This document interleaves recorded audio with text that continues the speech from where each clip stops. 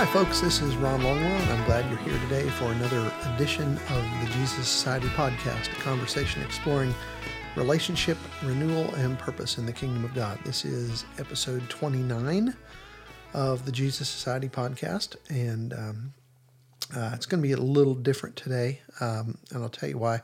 I just got back. I was gone this last weekend. I was gone for about, I was gone for 6 days, actually, away from home. I went up to Northern Virginia to visit my brother for a little bit. Hadn't seen him in a long time, and it was good to get up there. We just played. We had fun. It was Labor Day weekend, and we went. We did some shooting. We did some hiking. We did a long hike, actually. We went.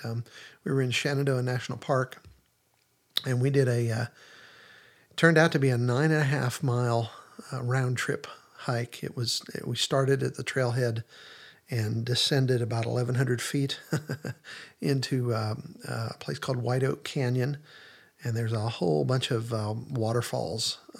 When you get down there, I think it's called Cedar Run. I think that's the creek that flows through there, and there's a bunch of different waterfalls all along that creek. And when you get down there, the trail kind of parallels that, and you just get to see a number of different waterfalls. Very, very beautiful.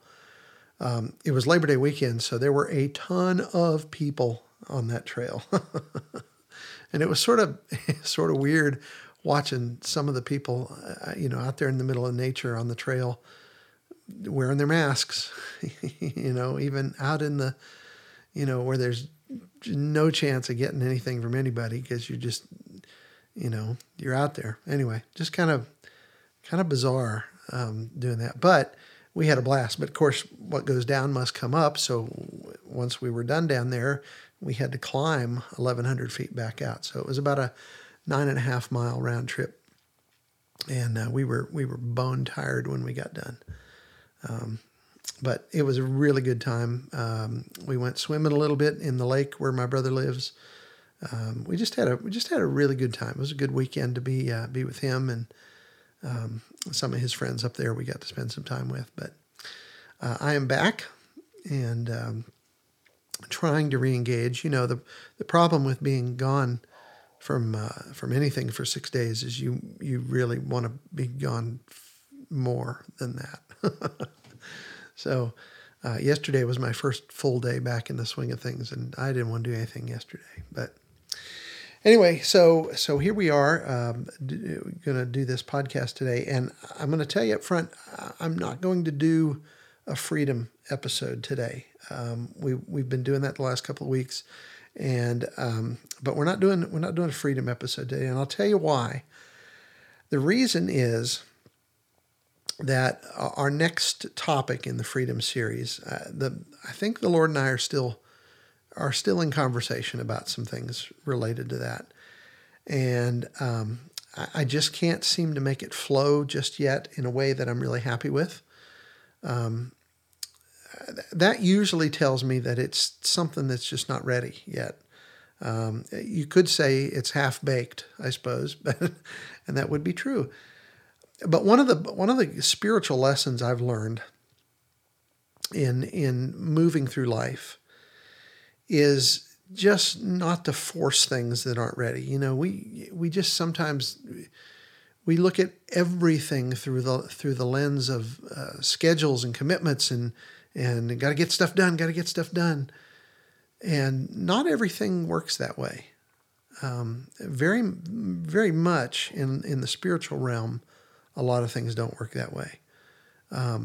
God's doing things in this world that I need to respect, and I need to give him time to do. So one of the big things I've learned is just not to force things that aren't ready. In other words, if I'm just pushing and just can't seem to make the headway that I want to make, the answer probably is not to keep pushing, but to kind of pull back a little bit and just let things develop in their own time. There may be something that the Lord is doing that I need to give him time to work out some more.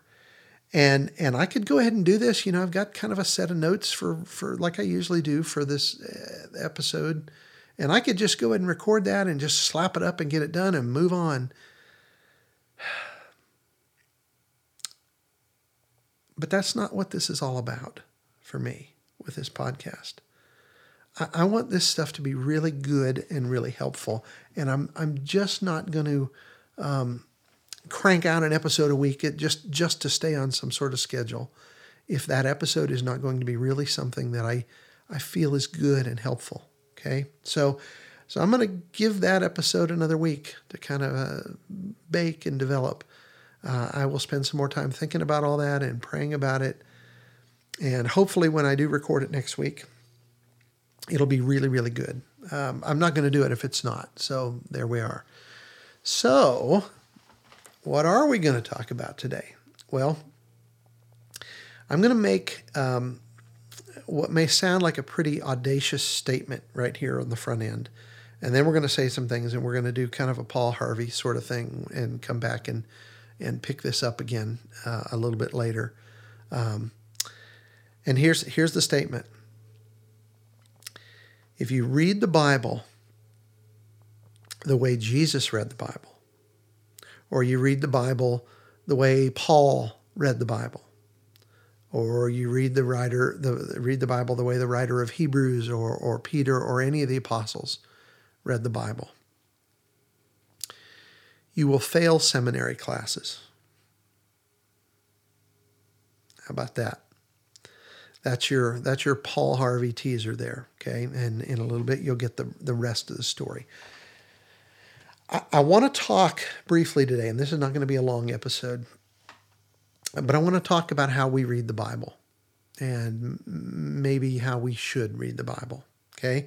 But in order to have this discussion, I feel like I need to define a few terms and kind of lay out a few guidelines, right? So I want to just start by defining a few terms that you will hear if you do any reading at all about how to read the Bible or how to interpret the Bible. You're gonna run across these terms, and you may be familiar with them. You may know what they are, but in case you don't, I want to at least give you that so we can discuss this stuff and you actually know what we're talking about. So that we're all on the same page here. The first word is the word exegesis. And you may have heard that if you listen to church leaders or biblical scholars, you will no doubt have heard that word. So what does the word exegesis mean? Exegesis is the task of discovering the original intended meaning of a given text through careful, systematic study. Okay, and this is the place to start when we want to understand the Bible. We start here. We start with exegesis. We start with trying to discover the original intended meaning of a given text. Okay, it's an effort at reaching back into history to understand the original author and their audience. Okay. This is really important. You know, we live in the 21st century. The writers of the Bible lived, in the New Testament, that lived in the first century. In terms of the Old Testament, lived way before that. They had a different culture. They had a different language, which is now translated into English, so we can read it. They just had different values. They just saw the world in different ways. And if we think none of that matters, we do ourselves a great disservice, and we run the risk of really failing to grasp what Scripture's all about. So we have to we have to try to figure out where they're coming from, who they're writing to, what the time period is, what the circumstances is, what the geographical setting is, and what are they trying to accomplish in the things that they're writing for their audience at that time. Okay, that's exegesis, and we start there. We need to start there. Okay. The second term that you're going to hear thrown around is the word hermeneutics. So hermeneutics is a little different than exegesis. Hermeneutics is a task that tries to find the contemporary relevance for ancient texts. It's about asking questions about what does this passage mean to me in the here and now, okay? A lot of people start there. A lot of people just read their Bible and say, well, what does this mean to me? And how do I say this? I don't want to say that's a mistake, but you're leaving some stuff out that's really important, and you're leaving yourself kind of open to some problems, right? The Word of God is living and active. God speaks through His Word. So if you're reading the Bible and God just jumps out at you through something you read, I've talked about this, right? This happened to me. I went at length a week or two ago talking about Psalm 139, right? And how God spoke to me in Psalm 139. So I don't want to say that's not valid because it can be, but I think we do ourselves a disservice if we think that we don't have to pay attention to original context or author intention or any of that stuff.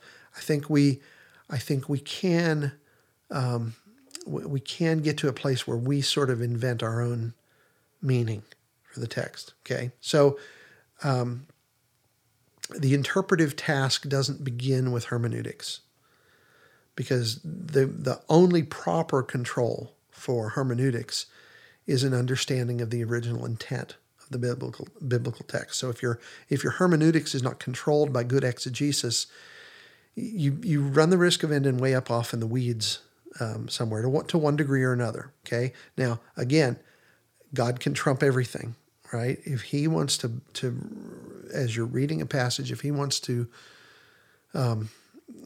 grab your heart and lead you a certain direction, that's valid. I would say I don't think God is going to do that in a way that undermines the meaning of the original text. Okay, so that's just some important things to keep in mind.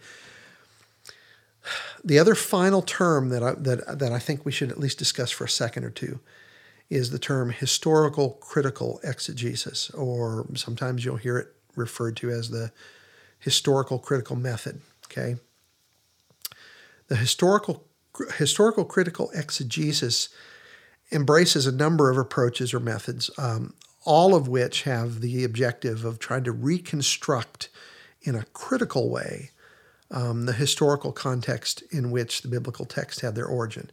So that sounds a lot like regular exegesis, right? But I think the key word, in my view, of the term historical critical exegesis, the key word that I think it bears paying attention to and talking about a little bit is the word critical. Because the word critical can have positive connotations and it can also have negative connotations. In its most positive slant, critical can mean you're approaching a text open-mindedly, but with an intelligent and thoughtful eye. You're aware of where your biases are. You're trying to find out if the author had any biases. You're not just immediately accepting it as at face value. You're trying to understand where the author's coming from. Okay, with a bit of a helpful, positive, critical eye. Okay. Sometimes, though, in an attempt to be thoughtful and aware of your writer's circumstances and biases and so forth, interpreters can become almost hostile to the writer's original perspective. That is critical in a negative slant. And as I have navigated around seminaries a lot, I have found that loads and loads and loads of people have used this sort of critical idea in a very negative way, right? Almost like I read the Bible and I absolutely can't. The idea is I can't believe this as it stands. It's obviously flawed. I just don't know what the flaws are. I have to find something, right? I have met loads and loads and loads of people, some professors even, who almost, if you don't find something to critique in a passage, you're not doing your work, right? Like you have to find some bias or flaw or negativity in it. Loads of people who are not Christians, who are not trying to live the Christian life, interpret the Bible that way. They tend to view the Bible with something of a hostile attitude or intent, as though the Bible is something that needs to be dismantled and torn down by our modern, proclivities. I'm going to go out on a limb, and it's not really out on a limb because there's some real heavy hitter scholars that agree with me on this, or maybe I should say I agree with them. I don't believe you're ever going to understand the Bible correctly if you're not a Christian attempting to follow its teachings. Okay? So the critical, it's okay to be a little critical as long as you're submissively critical, right? And some people are going to hear that and say, hey, you're just a moron. Well, okay, whatever. All right, we're going to move on. I want to point out just a couple of kind of hard and fast guidelines for biblical interpretation that I think almost every Christian teacher would agree on. And this is by no means a full treatment on the principles of biblical interpretation. That would take several episodes to flesh all that out. Okay, so this is not everything you need to know about biblical interpretation. I will put a link in the show notes for a pretty good book that kind of helps you walk through the issues of biblical interpretation and learn to read the Bible productively and honestly. Okay, the book is called How to Read the Bible for All It's Worth by Gordon Fee and Douglas Stewart. It's been around for a long time. It is a very, very good book, I think, for at least getting you oriented in the right direction. Okay, and I'm going to put a link for that in the show notes, so you can pick that up at Amazon or wherever, and you will find it helpful. You really will. But I do want to point out a few things that I think are particularly important in terms of kind of principles or guidelines as you approach Scripture. And these things are just going to help keep us out of the weeds a little bit. And these are important. And the first is always pay attention to context. Know what the writer was trying to do with his particular audience and his time setting, okay? Nearly all biblical texts are written to a specific people in a specific time and in a specific place. It's situational, okay? And that means you have to be careful about reading 21st century understandings back into the world of the ancient Near East. You just do, right? They were different people. They're doing different things. And you have to kind of respect that a little bit. We have an obligation to find out as much as possible about the circumstances surrounding a particular passage. That will help us understand what the writer was trying to say in his time and in his circumstances to his audience, and avoid forcing him to address everything that we might be interested in. And that brings us to the second guideline, and that is this: don't ask the Bible to answer questions it was never designed to answer. So let me give you a couple of examples about that. One thing that has been contentious forever is the idea of the origins of the cosmos in Genesis 1 and 2. Okay, so we look at that and we say we try to arrive at some specific, concrete, scientific answers to how the earth was formed. All right. I want to say that is not what the Bible was written to tell us. Okay, we're asking questions of a text that the Bible was never written to address. Okay, questions of origins, at least in the terms of the how things happened. That's just not stuff the Bible's interested in at all. Okay, the Bible is a theological book. It's not a science book. Right? So the emphasis in Genesis 1 and 2 is that God created. Okay? And it really gives us zero information as to the how or the lots of other things that we get preoccupied with. All right? So we get way off in the weeds, and then we find ourselves fighting battles that we just don't need to fight because we've tried to force the Bible into answering questions it was never designed to answer. And then because we think we're doing that, we come to convictions that we think we have to fight over and defend. I think the Bible and science are not at odds with each other at all. I think to the extent that the Bible addresses scientific things, it's spot on. But it doesn't address scientific things hardly at all. All right? So we have to be careful. Another little kind of contemporary example is, what is the proper diet that we all should eat? Let's go to Scripture and try to find that. You've seen books on that and stuff. Scripture's not trying to tell us that. Okay? There are dietary things in Scripture for sure, but those are almost always theological in nature, right? And there's some theological things that are going on behind those dietary restrictions, particularly for Israel, that really have no bearing on health or well-being or dietary guidelines for modern humans. None of that. But we get way off in the weeds and we try to make big points and sell books and the whole business. So the Bible is a theological book. Again, it's not a science book. It's not a diet book. It's not a, you fill in the blank book. It is not a book that is given to us to answer every question we might ever have. It is a book given to us to guide us in our pursuit of God and the living out of our lives in communion with Him and for the sake of others. That is the purpose of Scripture. Let that be enough. And don't think that it's the ultimate answer book for don't think it's, Wikipedia. Okay? All right. And now the rest of the story. So back to my original statement. If you read the Bible the way Jesus or Paul or any of the rest of the biblical writers read the Bible, you will fail seminary classes.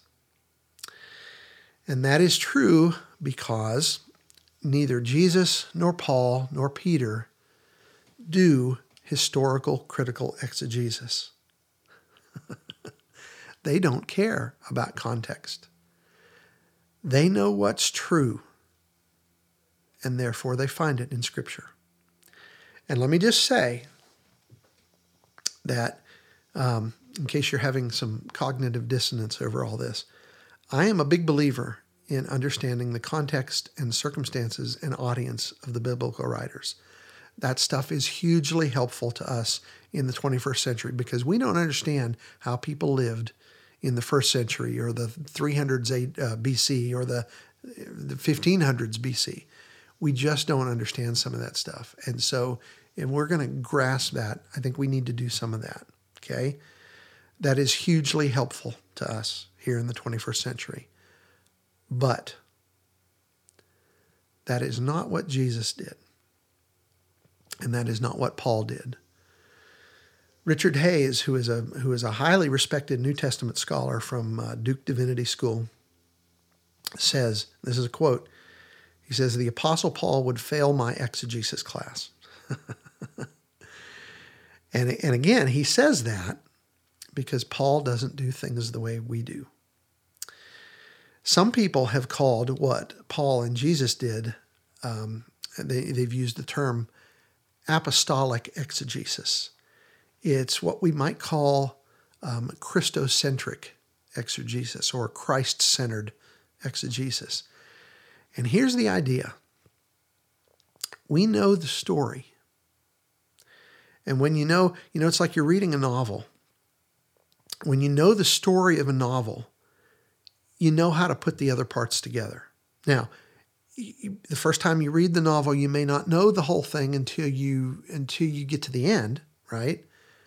But the next time you read that, you're going to know what's happening. We watched a movie. Last night. What was it? Oh, it was. Wait, am I thinking of the right movie? We've watched a number of movies over the last 3 or 4 days. I can't remember which movie this is that I'm thinking about. We watched a movie and we've seen it 4 or 5 or 6 times. Oh, I know what it was. It was Aquaman. It was the new movie Aquaman. New as in last year, I think. I have seen that movie now 5 or 6 times, and I see things. You know how this is, because you watch a movie and or you read a book and you read it a couple of times and you see things the second or third or fourth or fifth time through that you just didn't notice before. But now that you know the whole story, you kind of have coat hangers, so to speak, of like I can hang something here and here and here because I know the story now. I know the whole flow of where this is going. And because it's so, you can put things together in a way that you might not otherwise. The Bible is a story. It is a story from Genesis to Revelation. And we know, because we've read the whole thing now, right? You have read the whole thing, right? We know the story. And because we know the story, we can piece things together and in ways that the original authors might not have done, might not have been able to do, probably couldn't do, right? As Christians, we know the whole story. We know that the solution to the whole story of God in the Old Testament and New Testament is the gospel about Jesus Christ. So the early church, from Jesus to the Apostle Paul to Peter to Hebrews to John into the 2nd century, they all found Christ in the Old Testament in ways that Old Testament professors are revolted by because they knew where they stood. Okay? I believe we need to adopt that to a degree. Not that we need to abandon historical critical exegesis, not that we need to quit paying attention to context or things like that. I have been schooled in historical critical exegesis, and I think it's important and useful and very helpful in understanding the text, especially if you're a Christian and you're trying to live this stuff out. But we are not done when we've studied the context of, say, Matthew 5:17 through 20 in the Jewish world, and we understand what Jesus is saying in that context. We're not done just because we've done that little bit of work. We need to let that historical contextual study blossom and flourish through what we know to be true in light of the whole story. We need to let the gospel itself transform our reading of these texts so that Jesus becomes central in how we understand the Bible. The Bible is more than a textbook, and if you just try to approach it as a textbook, you're going to miss some stuff. It is a witness to God's work in the world, culminating in the person and work of Jesus Christ, Israel's Messiah. And knowing that whole story gives us a level of interpretive insight into what God was doing way back when people didn't know that whole story. We read the Bible through and in light of Jesus and who he is and what he came to do. We read the Bible through and in light of his fulfillment of all that came before. And that doesn't mean we can slack off in our interpretive work and practice kind of a lazy, fuzzy exegesis where we just shut off our brains and feel our way along. Not at all. I know people that do that. I know people that, like, they don't want to study Scripture. They don't want to work at it. They just want to read it and sort of whatever floaty idea pops into their head as they read it, they think that, well, it's the Spirit, right? I say that, I'm sounding kind of nasty when I say that. I don't mean that. But if you're just wanting a lazy approach and think that that's getting it for you, nobody in the New Testament, Paul or Peter, none of those guys practiced a lazy approach to Scripture. They didn't just read it and whatever flighty idea popped into their head, they just went with it. Nobody did that. They studied these words, right? They talked about them with other believers and had kind of a communal discernment and a communal teaching. There were teachers in Israel. There were teachers in the New Testament, right? So we're not talking about just some floaty, flighty kind of thing. We need to do our work. But we allow Jesus and his life and his death and his resurrection to give meaning and purpose and direction, even momentum, to the rest of Scripture. And when we do that, I think we come a lot closer to the heart of God for this world. And that is where we want to be. And with that, I want to thank you for joining us today. I hope you'll join us again next week. As always, we'd appreciate it if you'd tell others about this podcast. If you enjoy the show, please rate us, review us, all that stuff, Please visit our Facebook group for the Jesus Society podcast. Check out our website, thejesussociety.com. Thanks for listening. And remember, you are greatly loved.